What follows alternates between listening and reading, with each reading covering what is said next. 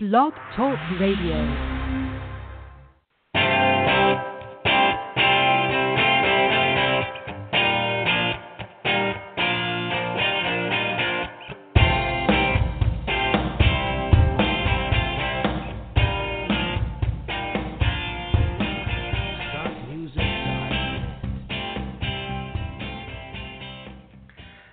Well, folks, it is Thursday afternoon, Thursday evening, and I know that's kind of unusual because we usually do these shows on Wednesday night, and I apologize if anyone was listening yesterday because you would have heard just that little introduction, and that was it. I had some technical difficulties, and I really didn't know it. I sat here talking for a good 45 minutes, and I thought it was a great show, but unfortunately I was talking to myself. So hopefully tonight I think we've solved all the technical problems and everyone can hear me now. I also have a backup. I'm also recording this on a backup device in case for some reason there is some technical issues, but hopefully we're doing okay.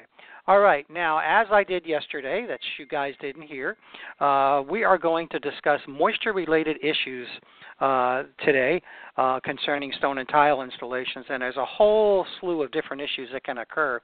I would probably say of all the failures that I've looked at over the years, besides the just the poor installations, the wrong installations, wrong material in a proper place, moisture is probably the number one, or I should say the cause for the number one failure. So we're going to discuss things like efflorescence, subflorescence, hollow sounds that can or cannot be caused by moisture. We'll talk a little bit about sealers and crystallization. I'm going to talk a little bit about a topic that has come to some quite controversy, especially during the last Stone Expo show here, and that is using sealers in shower pans, especially with white marbles and some moisture-sensitive materials. So we'll get into that here. In the meantime, as we're talking, if you have a question concerning these issues, a comment, or just have a question on anything in general that related to stone or tile, then I'm going to give you the call-in numbers, and they are 323-870-3968. That's 323-870-3968 if you're listening live today, Thursday. If not, best way to reach me and get an answer to your question would be via my email address, which is fhouston, FHUESTON, @gmail.com. And, of course, there's always my Facebook page. If you go to Stone Forensics, you can message me there. And I'm also have my phone here with Facebook open, so if you want to message me during the show, if you're a little shy to speak on the radio, that's fine as well. Okay, let's get started. The first thing you have to remember about moisture, and we're talking moisture, we're talking water is an ever-changing substance. We have things like evaporation, condensation, capillary action, gravitational flow, vapor diffusion, et cetera, et cetera. So we're going to look at all those and actually apply them to a lot of the different things. For example, we're going to talk a little bit about vapor transmission when it comes to breathability of some of these impregnators are out there and what we're starting to discover and find out about the use of these sealers in certain areas like wet areas and outdoors. We'll get into that in a minute. Before I do, I want to point you to a really interesting paper that I found online yesterday, and it's by Mapei. And those of you installers are out there are familiar with Mapei, M-A-P-E-I. Their website is mapei.com. They have a technical bulletin, and technical bulletin number is 010403-TB. TB is in T is in Tom, B is in boy. I'll say that one more time. 010403-TB, Tomboy. And basically, the technical bulletin is entitled Installing Moisture-Sensitive Stones. And what I found really interesting about the technical bulletin is not necessarily where to use them, where not to use this particular material for moisture-sensitive stones. They actually have a list of about 20 or 30 different stones that they consider to be moisture sensitive. And I'm not going to read through them. You can go ahead and look that up after the show here. But obviously a lot of the greens are on there. The agglomerates are on there. Rosa Levanto's on there. Negro Marquina is on there. And we'll get into why moisture is an issue with some of those. Some of those are related to what we call hysteresis, which is the curling that you see on green materials. Some of them have a tendency to spall. Negro Marquina does that a lot in wet areas, especially showers, etc., and some of the limestones that are listed in here. So again, that's Technical Bulletin 010403-TB, and that's mapei.com, M-A-P-E-I. And again, I'm not going to read the Technical Bulletin. You can look that up online. So let's get started. And the first thing I want to talk about when it comes to moisture-related issues is a term called efflorescence. Now, I just finished up a class out in Vegas a couple of weeks ago, and one of the pet peeves that I always preach to my students is that the word is efflorescence. The word is not effervescence, and I hear professionals, people that have been in the business for a very, very long time, using the word effervescence. Let me tell you what effervescence is. Effervescence is what happens when you put the Alka-Seltzer in the water and it fizzes and it bubbles. Effervescence is what happens when you pop open a can of 7-Up and pour it into a glass and you see all that bubbling. That is true effervescence. Unless the stone is doing that, it's not effervescing. Efflorescence is what the proper terminology is. So what is efflorescence? Efflorescence is a moisture-related is the technical definition would be soluble salts coming to the surface of the stone, grout, tile, or any porous surface. It can happen to brick, it can happen to concrete, anything that's got a porosity to it. And generally, if you think of, say, a slab is concrete, it has natural salts. And when I say salts, I'm not talking just about sodium chloride, the type of salts that we put on our food, but there's all kinds of salts. Any kind of mineral salts. It could be magnesium, it could be aluminum. There's any number of salts that can come from not only the concrete, but from the setting bed itself, whether you're using a mud bed or a thin set, or the actual stone itself. Some stone will have a high concentration of salts. Now, what happens is when you introduce water into that equation, whether it be a flood, whether it be something leaking, whether it be too much water being used in the setting material, or just a plain wet slab, you can get those salts that dissolve. And what happens in a stone installation, especially, or any installation for that matter, the water is going to rise through capillary action to the surface of the stone and carry with it the salts. What happens at the very top, the water evaporates. And as it evaporates, what's left behind is a solid, which is a salt. So a lot of times you'll see those salts as a light white powder on the surface. So in other words, you can take your hand, rub it across the surface, and you'll get a fine powder. And I've seen those powders white, I've seen them brown, and that's usually due to rust. And I've seen them various colors. I had one instance in Puerto Rico many years ago where they were actual little dust bunnies or tumbleweeds, if you will, of efflorescence going across the floor. So it can appear in many different forms, but it's generally all those salts that come to the surface. Now, there are treatments out there. I've seen treatments by various companies that are efflorescence treatments, and you want to be careful because a lot of those treatments are acid and base, and they basically dissolve the salts. Well, that's fine and dandy. It will get rid of the efflorescence on the surface, but it won't penetrate into the stone, into the setting bed, into the substrate to remove the moisture. So the only way you cure efflorescence is to remove the moisture or dry it out. And you do that by either putting blowers, fans across the floor, if it's a floor. You can bring dehumidifiers in. And if it's a home and it's enough of a closed-in space, turn the air conditioning on. An air conditioner acts as a dehumidifier. If you don't believe me, go outside and when it's a nice hot summer and see what's coming out of your air conditioning unit. It's usually water. So what it's doing is extracting the air out of the moisture out of the air. That's extremely important because I've had contractors call me with an efflorescence problem, and they basically say, well, I'm turning the heat on, and that's not doing anything. The heat is going to increase the temperature, and it's going to increase the humidity, and nothing's going to happen. Heat is not going to cure an efflorescence problem.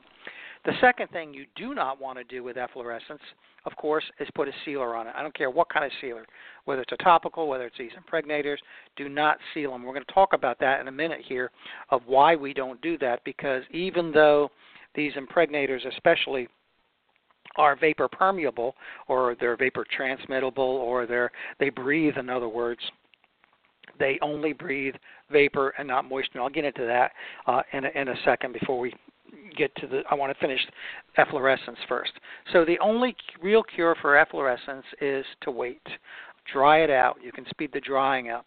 Now, I had a case many years ago where there was this house that was flooded. The efflorescence was all over this poor gentleman's marble floor. We went in, we buffed it all off, and it came back.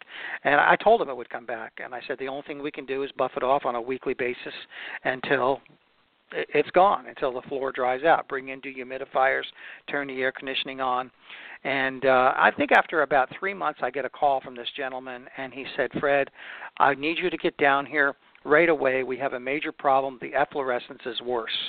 And I said, what do you mean it's worse? He said, it's more than I've ever seen. And I said, that's a wonderful news. And he was basically, well, are you nuts? What do you mean that's wonderful news? Well, what I just explained what efflorescence is, when you see a lot of it, that means it's at its final drying stage. So the moisture comes to the surface, it evaporates away. What's probably happening is that's the last of the evaporation that's occurring on the surface of the stone. So what happened? We went down there, we buffed it off, took some moisture readings on the floor. We did some vapor testing on the floor, which we'll get into, and it cured the problem. Now, you want to also back up if you're in this situation and find out where the moisture is coming from. Could it be too much water was mixed in the concrete slab when it was poured? Could it be there's a compromise in the vapor barrier? In other words, the vapor barrier has been punctured. Could the water be coming in horizontally? In other words, from the sides of the building as opposed from the ground up. So those are the type of things you want to check, and we cover them in my stone inspection and troubleshooting class. We'll cover a little bit of it here. Real quickly, there are two ways you can tell. One is to use an infrared camera, which can show you how to do that and how to determine that. The other way is a technique that I developed because of a hobby I have. Many of you that know me know I have a hobby of marine aquariums, saltwater aquariums. I've raised seahorses for years. Now I'm down to one tank, but I still keep marine aquariums. And in marine aquarium chemistry, there is something called nitrites and nitrates, and there's a test kit for it. That's what we test in the marine environment so the fish don't die, basically. It's poisonous to the fish, and they can actually die. It just so happens that nitrites and nitrates, which we find in salt water, can also be found in soil salts, but not necessarily in concrete. So if you take this test kit and you test the efflorescence on a floor and you get nitrates, that means it's in contact with the soil, which means either the vapor barrier has been compromised or soil is packed up against the side of the building. So you want to be able to check that. So go to your local pet store, the pet store that carries these test kits, or you can order online through Amazon or eBay or wherever, and pick yourself up one. And I tell you, it really comes in handy because now you have a non-destructive means for testing for soil salts, which can tell you where the efflorescence is coming from. Okay. The second thing that can happen with efflorescence is a term called subfluorescence. And think of subfluorescence as submarine, sub, meaning what happens now is instead of the moisture bringing the dissolved salts to the surface, it dissolves right before the surface, and the actual salt forms under the stone, in the pores of the stone. And sometimes what can happen, well, a lot of times what can happen, is those salts start to grow and they expand and they cause pressure within the pores of the stone, and bingo, it ends up spalling or popping open or flaking. It breaks the stone apart. That condition is a little bit trickier to fix. First of all, the first thing you want to do is determine where the moisture is coming from and solve that problem. Once that problem is solved, if that problem can be solved, if it's to the point where the stone is so destroyed, the stone is so destroyed that it can't be repaired, that's one thing. But let's say you get it in its beginning stage, in a minor stage, you can fill it, but you don't want to trap the salts in the stone. So there's something you can do called rendering. And basically what you do, and this is going to sound kind of, well, wait a minute, I thought water was the cause of this, is you want to use distilled or what they call deionized water, because that's pure water, and when you mop the floor or flood the floor with distilled water, it's going to dissolve the salts, but you have to immediately vac it up. So what we'd basically do is take a garden sprayer and spray it on the surface of the floor and vac it up with a wet dry vac, and do that several times. And hopefully what that does over time is it tells you that the salts are dissolved and the salts are gone. How do you tell that? Well, we're going to get into right now what they call the use of moisture meters and vapor detection on a slab. And we're talking basically a concrete slab here, which a lot of you have, and all over the place. This wouldn't necessarily apply to a wood structure, but definitely to a concrete slab. What a moisture meter will do is tell you whether the floor is wet. Now, with stone and concrete, the moisture meters that we use are what we call non-destructive moisture meters. In other words, if you're used to moisture meters, you've seen the ones with the two little pins. Those are for wood and drywall. They're not for use with stone. In wood and drywall, they will give you an exact reading. You go into a wall and you can say, well, hey, I got 12% moisture here. That's not the way a moisture meter works on stone. The way a moisture meter works on stone is what we call a relative reading. In other words, it will tell you this. It'll tell you whether the stone is wet, whether it's a little wet, or whether it's dry. And it will only tell you that for that instant that you're taking the reading. And that's very important, okay, because you can go into a floor, and in certain times of the day, it can wick up moisture from the bottom and be wet, and in other times of the day appear dry due to maybe sun shining on it, temperatures within the room. So you have the effect of dew point, condensation, etc., that can occur on this floor, which can give you a false reading. But it's a good start. So I'm not saying don't use a moisture meter. It's a good start to tell, okay, it seems to be dry now. Let me check it in a couple hours. It's still dry. It gives you a really good indication. Now, if you want to really find out the type of vapor that's coming out of the slab, you've got two tests that you can do. You can do what is known as a vapor emission test, which I'll describe in a second, or you can do a relative humidity reading in the slab. Now let me describe each one of these. The vapor emission test uses a dome. It's a plastic dome, depending on where you buy the dome. The one I use is approximately 12 inches square and maybe 2 or 3 inches high. And it comes with a little petri dish of calcium chloride. Calcium chloride is very hygroscopic. In other words, it soaks up water really well.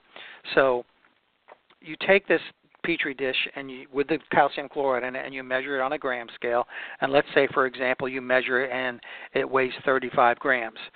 You prep the slab, and you prep it by scarifying it, making sure there's no sealers on it or any contaminants, and you place it on the slab, not on top of the stone, on the slab itself.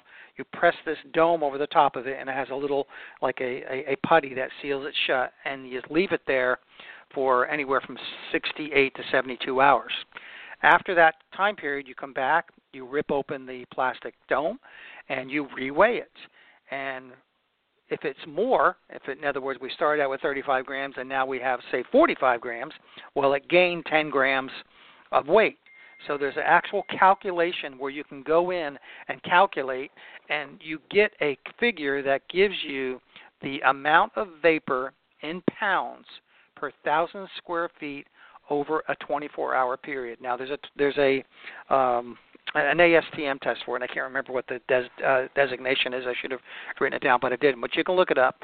If you go to a website like vaportest.com, you can see the formula, and you can actually buy the vapor test kits there as well.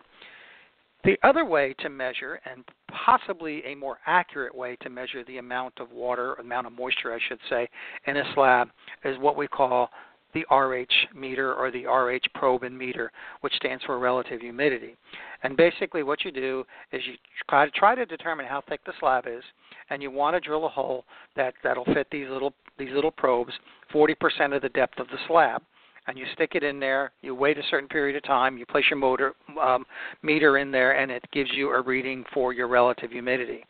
Now, what's going to be difficult is finding out what that relative humidity should be, and I've done a lot of research in this area, and generally anything over 70% is probably considered suspect of moisture issues. I don't know why every installer or anybody, specifying stone installations especially, specifies that either the vapor emission test or the RH test be done. And I'm not going to get into the controversy of which one is more accurate. It looks like the industry is leading more towards the RH test, which proponents say it's more accurate than the vapor emission test. So we'll let you research that and argue that. But that's the way to tell whether you have moisture in there. And that's especially true with things like epoxy terrazzo. Epoxy terrazzo blocks, it's a coating of epoxy with stone chips in it. And if you see bubbling, that's a condition that's called osmotic pressure, which comes from moisture in the stone. And in my class, we talk about the differences between osmotic and hydrostatic pressure. And if you have any specific questions on that, I'd be more than happy to take a phone call. By the way, let me stop a minute and give out the phone call one more time if you're just joining us. It is 323-870-3968. That's 323-870-3968. Okay, the next topic I want to talk about real briefly, and this I get calls on almost on a weekly basis, and that is especially with a lot of the white-colored marbles, the white Carrara, Statuary, Arabescato, a lot of those white-type materials turning yellow.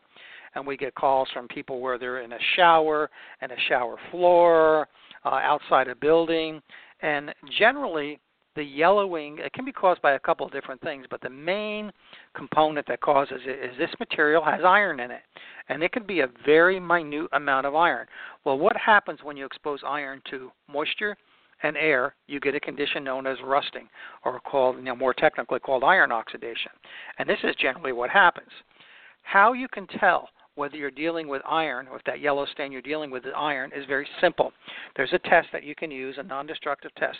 There's a product out there by Alpha Professional Tools called RSR 2000. RSR stands for Rust Stain Remover. It's called RSR 2000. It comes in a tube that looks like an oversized toothpaste tube, and it's it stinks like all get out. So warn your customer if you can use it in front of your customer, because it has that nasty sulfur smell to it. And basically what you do is you just take a little dab of it and you place it on the yellow or brown stain, and you wait a minute to 5 minutes maybe, and if it turns purple, that's a positive indication for iron. In other words, it's a positive test. So if it turns purple, you have iron. So now you have to determine, as I said before, where's the moisture coming from? Okay, once you solve that problem, then we can look at how do we remove this iron. And quite honestly, in some cases, you will not remove the iron, especially if it's been there for a while, if it's a continual moisture problem. So that can be an issue. So look out for yellowing, especially in showers with white marble. The second topic is really not related to moisture, but people try to make it related to moisture, and that is hollow spots or voids in the setting bed. I get this all the time with insurance companies that will call and say, well, we had a flood, water heater broke, the dishwasher hose came off, the sink overflowed, whatever, the house got flooded or the building got flooded, and now the tiles are hollow. And my response to that is BS. Water cannot make a tile installation hollow. And why is that? If you go back and you understand how concrete cures, what is thin set? What is a mud bed? What is thick bed? What are your setting mortars? Your setting mortars, unless you're using epoxy, of course, are concrete to Portland cement based, which means they undergo a process during their curing phase called hydration, which means they will cure under water. They will cure with water. They actually need water in order to cure. That's why you see concrete contractors, when they pour sidewalks, they'll sometimes put burlap bags over it, straws over them. They'll mist it constantly because they're curing, they're hydrating the concrete. The same thing is happening. So what happens when that thin set and that mortar cures into the tile, it becomes bonded. So it's bonded from the get-go. So a flood is not going to do anything. It's not going to, well, I shouldn't say it's not going to do anything, but it's not going to cause hollow spots. That floor was hollow from the get-go, and now the customer's trying to blame the hollow spots and get them a new floor based on this insurance claim with the flooding. So don't buy that, and I will argue that a million different times. Okay, the next topic I want to cover is the topic that a friend of mine, actually Pablo, who actually appeared on one of my earlier shows earlier this year, and he is actually doing an experiment. And if you want to go back and listen to that show, it's a great show. And if you follow him on Facebook page, he's been posting a lot of information there as well. He's had some problems with customers complaining, or at least one customer complaining about a white Carrara Mosaic shower pan that was staying wet and not drying out. So what he basically did, and I'm not going to repeat the whole thing, is he basically went in and he took several different shower pans, different methods, and he's testing them. And he's testing them with sealers and no sealers, sealers with sealers. And when I'm talking sealers, I'm meaning the impregnating type sealers. And the interesting thing we're finding out is that those shower pans that are using an impregnating sealer are staying wet. Now, I know I'm going to tick off the sealer manufacturers out there, and they're going to say, oh, no, Fred, you got to seal a shower pan. But let me tell you why this is happening. And what he's found out is if he takes two shower pans and he builds them identically, I mean right to the T, identically, and he uses an impregnator on one and one on the other, and he wets them both, the one that's not sealed dries out relatively quickly, and the one that doesn't is staying wet for a very long period of time. And you say, well, wait, Fred, isn't the sealer supposed to keep water out of the installation? And you're right, it does. However, you're forgetting one thing. At the top of the show, I mentioned something called condensation. I also mentioned that all these impregnators, or basically all these impregnators, claim to be vapor permeable. In other words, they breathe. So they will keep water out, but they do not keep vapor out. So in a shower, and I'm not talking just a steam shower, if you turn a shower on and you even have lukewarm water or sometimes even cold water, you're going to have a very, very high humid environment. If you take a hot shower, you're going to have even more. And what can happen, two things can happen. First of all, that vapor will penetrate through the impregnator, and then when you go out of the shower and the shower starts to cool down, condensation occurs, and what happens to that vapor? That vapor now turns into a liquid. And that liquid does not want to escape because that's what those impregnators are designed to do, is to keep liquid out. But once it's in, it's going to keep liquid in as well. So some of these shower pans are staying wet for a very, very long period of time due to that. So, you know, he's still doing the experiments. The experiments aren't done yet. There's a lot of criticism that are coming out. But I'm tending to believe that, now I'm not talking the walls. We're talking about the pan itself. On certain stones, don't seal the shower pan. And there's another reason why I don't like using impregnators on an exterior situations is for the same exact reason. But, you know, you can argue with me day in and day out, but we're going to do these experiments, or he's going to do those experiments. We're going to take a look at them and try to reach a conclusion. No one's ever done this, which is kind of interesting, because shower failures are big, and there's all kinds of things that can go wrong with a shower. I mean, weep holes are clogged, it's not installed properly, it's not waterproof properly, it's not pitched properly, and there's a long list of things that can go wrong. But with everything perfect, and that's what he's doing, he's creating the perfect installation on all these.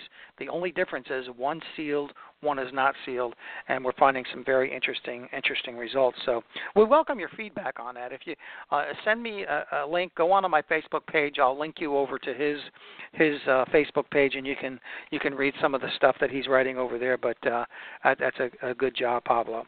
All right, the other moisture-related issue I've run into is with crystallization. Now, I'm not going to sit here and give you an entire lecture on the pros and cons of crystallization. I think I've already done that on one of my other shows. But moisture can be a big issue with certain stone types, especially stones like Thassos White. If you read, and for those of you who aren't familiar with what the crystallization process is, it's a type of polishing process that uses a crystallization fluid, and you know, I'm not going to take the time to go into exactly what it does. You can listen to another show in the archives to find out what that is. But what can happen is you can also trap moisture in the stone. Not only will you trap moisture and can cause some spalling because of that, sometimes the crystallization process won't work. And I've seen where if you have a wet floor and you're using the crystallization process, you're using steel wool, you can actually turn the floor gray, and I've seen that happen. Certain stones are very sensitive. Thassos white is one of them to the crystallization process, and as a matter of fact, some of the instructions on some of the crystallizers state that do not use on Thassos white and some other materials. So that's how moisture can affect crystallization itself. All right, I want to turn a little bit towards, actually, one statistic about showers. There's an article a friend of mine, Don Halverson, wrote a number of years ago where they did this experiment where they measured the amount of rainfall in a shower. So, let's say you use your shower once a day. How much, equivalent to how much rainfall do you think occurs on average? And of course, this depends. I know you scientists and engineers out there are going to say, well, wait a minute, Fred, that depends on flow rate. On average, okay? Just take my word for average. The average shower produces about 8,000 inches of rain a year. That's the rainiest place on earth, okay? So you can imagine all the water, which is why we have all these problems with showers and especially with these shower pans. But anyway, I just wanted to kind of mention that statistic before I go on and talk about the next topic when it comes to moisture issues. Again, if you want to call in, the phone number here is 323-870-3968 if you have a comment or a question. 323-870-3968. Be happy to take your call and get your opinion. Okay, mold and mildew. I mean, there's another problem, and I have an issue with some of the mold remediation companies out there that are scaring people half to death because in order for mold to occur, mold, mildew, any kind of biological growth, you need a few things. First of all, you need a food source. Okay, second of all, you need moisture, and you need oxygen. Now, in a shower, that can occur because you have body oils that occur, so you're providing a food source. Typically on a floor, you're not going to have that issue because there's no food source. There's no organic matter unless you're dealing with it over wood, which is organic in nature. If you're using an organic mastic, which I don't recommend, but a lot of times mold and mildew is it scares people, and not to say that there aren't toxic molds out there. There are, but there are also tens of thousands of species of mold. Wherever you are in the world listening to this, I don't care where you are, what time of day it is, you're breathing in mold spores. So it's out there. It exists. It's part of our atmosphere. What a mold company will do is they'll actually check the mold spore count inside of a building compared to the outside of the building to kind of get, okay, we got a problem inside. If you see mold, if you physically see mold, you can actually take a sample of that and send it out very inexpensively and have it tested. They will culture it and tell you what kind of mold it is. But, I guess what I'm getting at is just be careful when it comes to mold and mildew related issues. They're not as bad as you may think, at least when it comes to stone installations. Freeze thaw is another issue. Now, that doesn't occur too much here in Florida or southern Texas, New Mexico, whatever, but it obviously occurs a lot in a northern environment. As a matter of fact, when I had my fab shop up in the Asheville, North Carolina area, I was walking out in my slab yard on a cold winter morning, and it was one of those mornings where it rained in the morning, and then all of a sudden a cold front came through and it froze. I actually witnessed a slab exploding. Just the corner of it just exploded due to freeze thaw. In other words, the moisture got into the pores, it froze, and it blew apart. So if you're designing or you're specifying stone for your designers and specifiers out there in a northern environment, you want to look at the freeze thaw data for that. And the ASTM has a test for that. Certain stones are more susceptible to that than not. Which brings me to, if we look at the pore structure of a lot of different stones, we have what is known as microporosity and macroporosity. And basically all that means is macroporosity means they have very, very large holes, where micro means they're very, very small holes. So you will see conditions called rising damp on the outside of buildings in a lot of major cities. This is where, let's say you have a granite facade and you see moisture wicking up into the building. I've seen it go as high as 30 feet, but typically you're looking at a few feet up.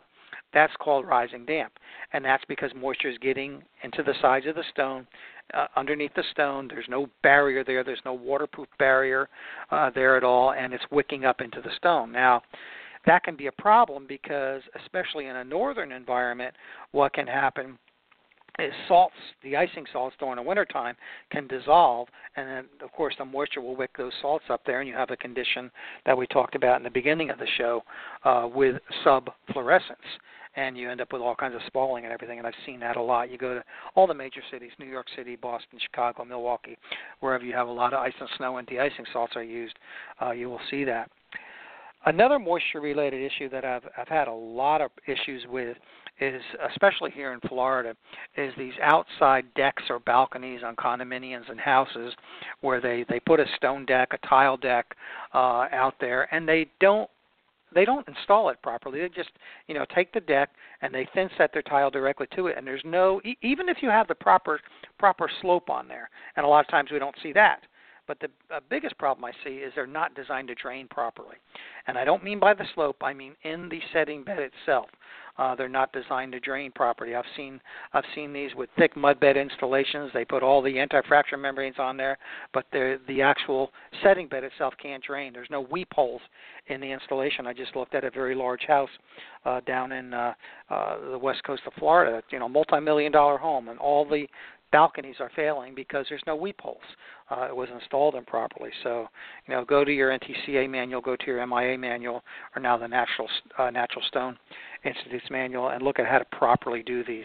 And of course, from an inspection standpoint, it's very easy to determine whether the slope is draining or not. So that's another issue with drainage and moisture-related issues. So, in conclusion, unless someone calls in here real quick, moisture is a big issue. So you want to, it can be very difficult to find where moisture is coming from. That's where infrared photography comes in. That's where your moisture meter comes in. That's where your RH meter comes in, and just some really good inspection practices in order to determine where they're coming from.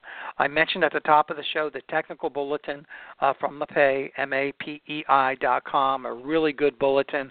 Again, I'll give out that number. It's called Technical Bulletin 010403-TB, Tom, boy, T as in Tom, B as in boy, and they list a number of, looks like about 20 or 30 different moisture-sensitive stones. So, the thing that I find, while we're talking about moisture-sensitive stones, is a lot of times they're installed with, your typical water-based setting materials, and they do all kinds of weird things.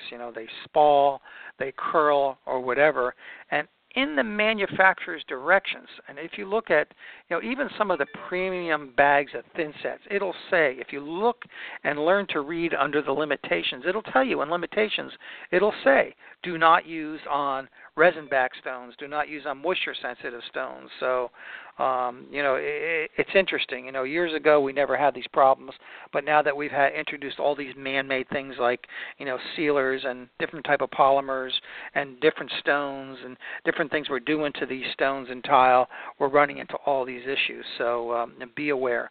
I would highly recommend that anyone that's interested in learning more about what I talked about today, as well as some of the other topics that I talked about on these shows here, is to take my inspection class, which I do once a year in Las Vegas, and you can find information on that at my website, which is stoneforensics.com. I also offer a correspondence class. It's basically the same class. It's a recorded class with a live presentation, as well as a self-guided PowerPoint presentation, along with all the manuals, etc., at a reduced cost that you can study at home. I have guys that pop it into their player in their car and listen to it in the car as well. And actually, the advantage to the correspondence course over the live classes, you can listen to it over and over and over and over and over again. Alrighty, folks, I think I'm going to wrap the show up for this week, and it recorded, it looks like, so hopefully everyone who's listening live has gained some information. If you would do me a favor, and if you are listening live, could you please send me an email and tell me you were listening live? And then that way that kind of gives me an indication, even though the website does, or the radio website does have statistics there. It's nice to get feedback from everybody out there, so please let me know that. Again, if you have a comment, a question at all, best way to reach me is via my email address, which is fhueston, FHUESTON, @gmail.com. So I think I'm going to wrap things up. We'll return next Wednesday I believe it's next Wednesday, we'll be doing the show again, and we're going to have some great interviews coming up with various different people, so keep an eye on my Facebook page, Stone Forensics, and I almost on a daily basis I'll post what's coming up on previous shows. So hope you enjoyed the show. Everyone have a great weekend, and we'll see everybody next week.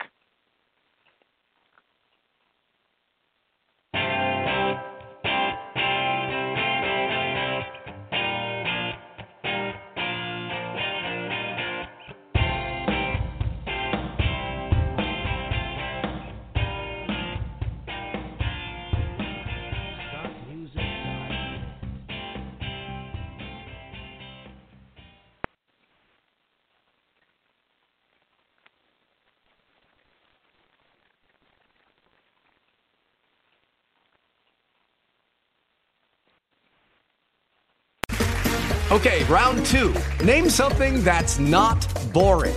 A laundry? Ooh, a book club. Computer solitaire, huh?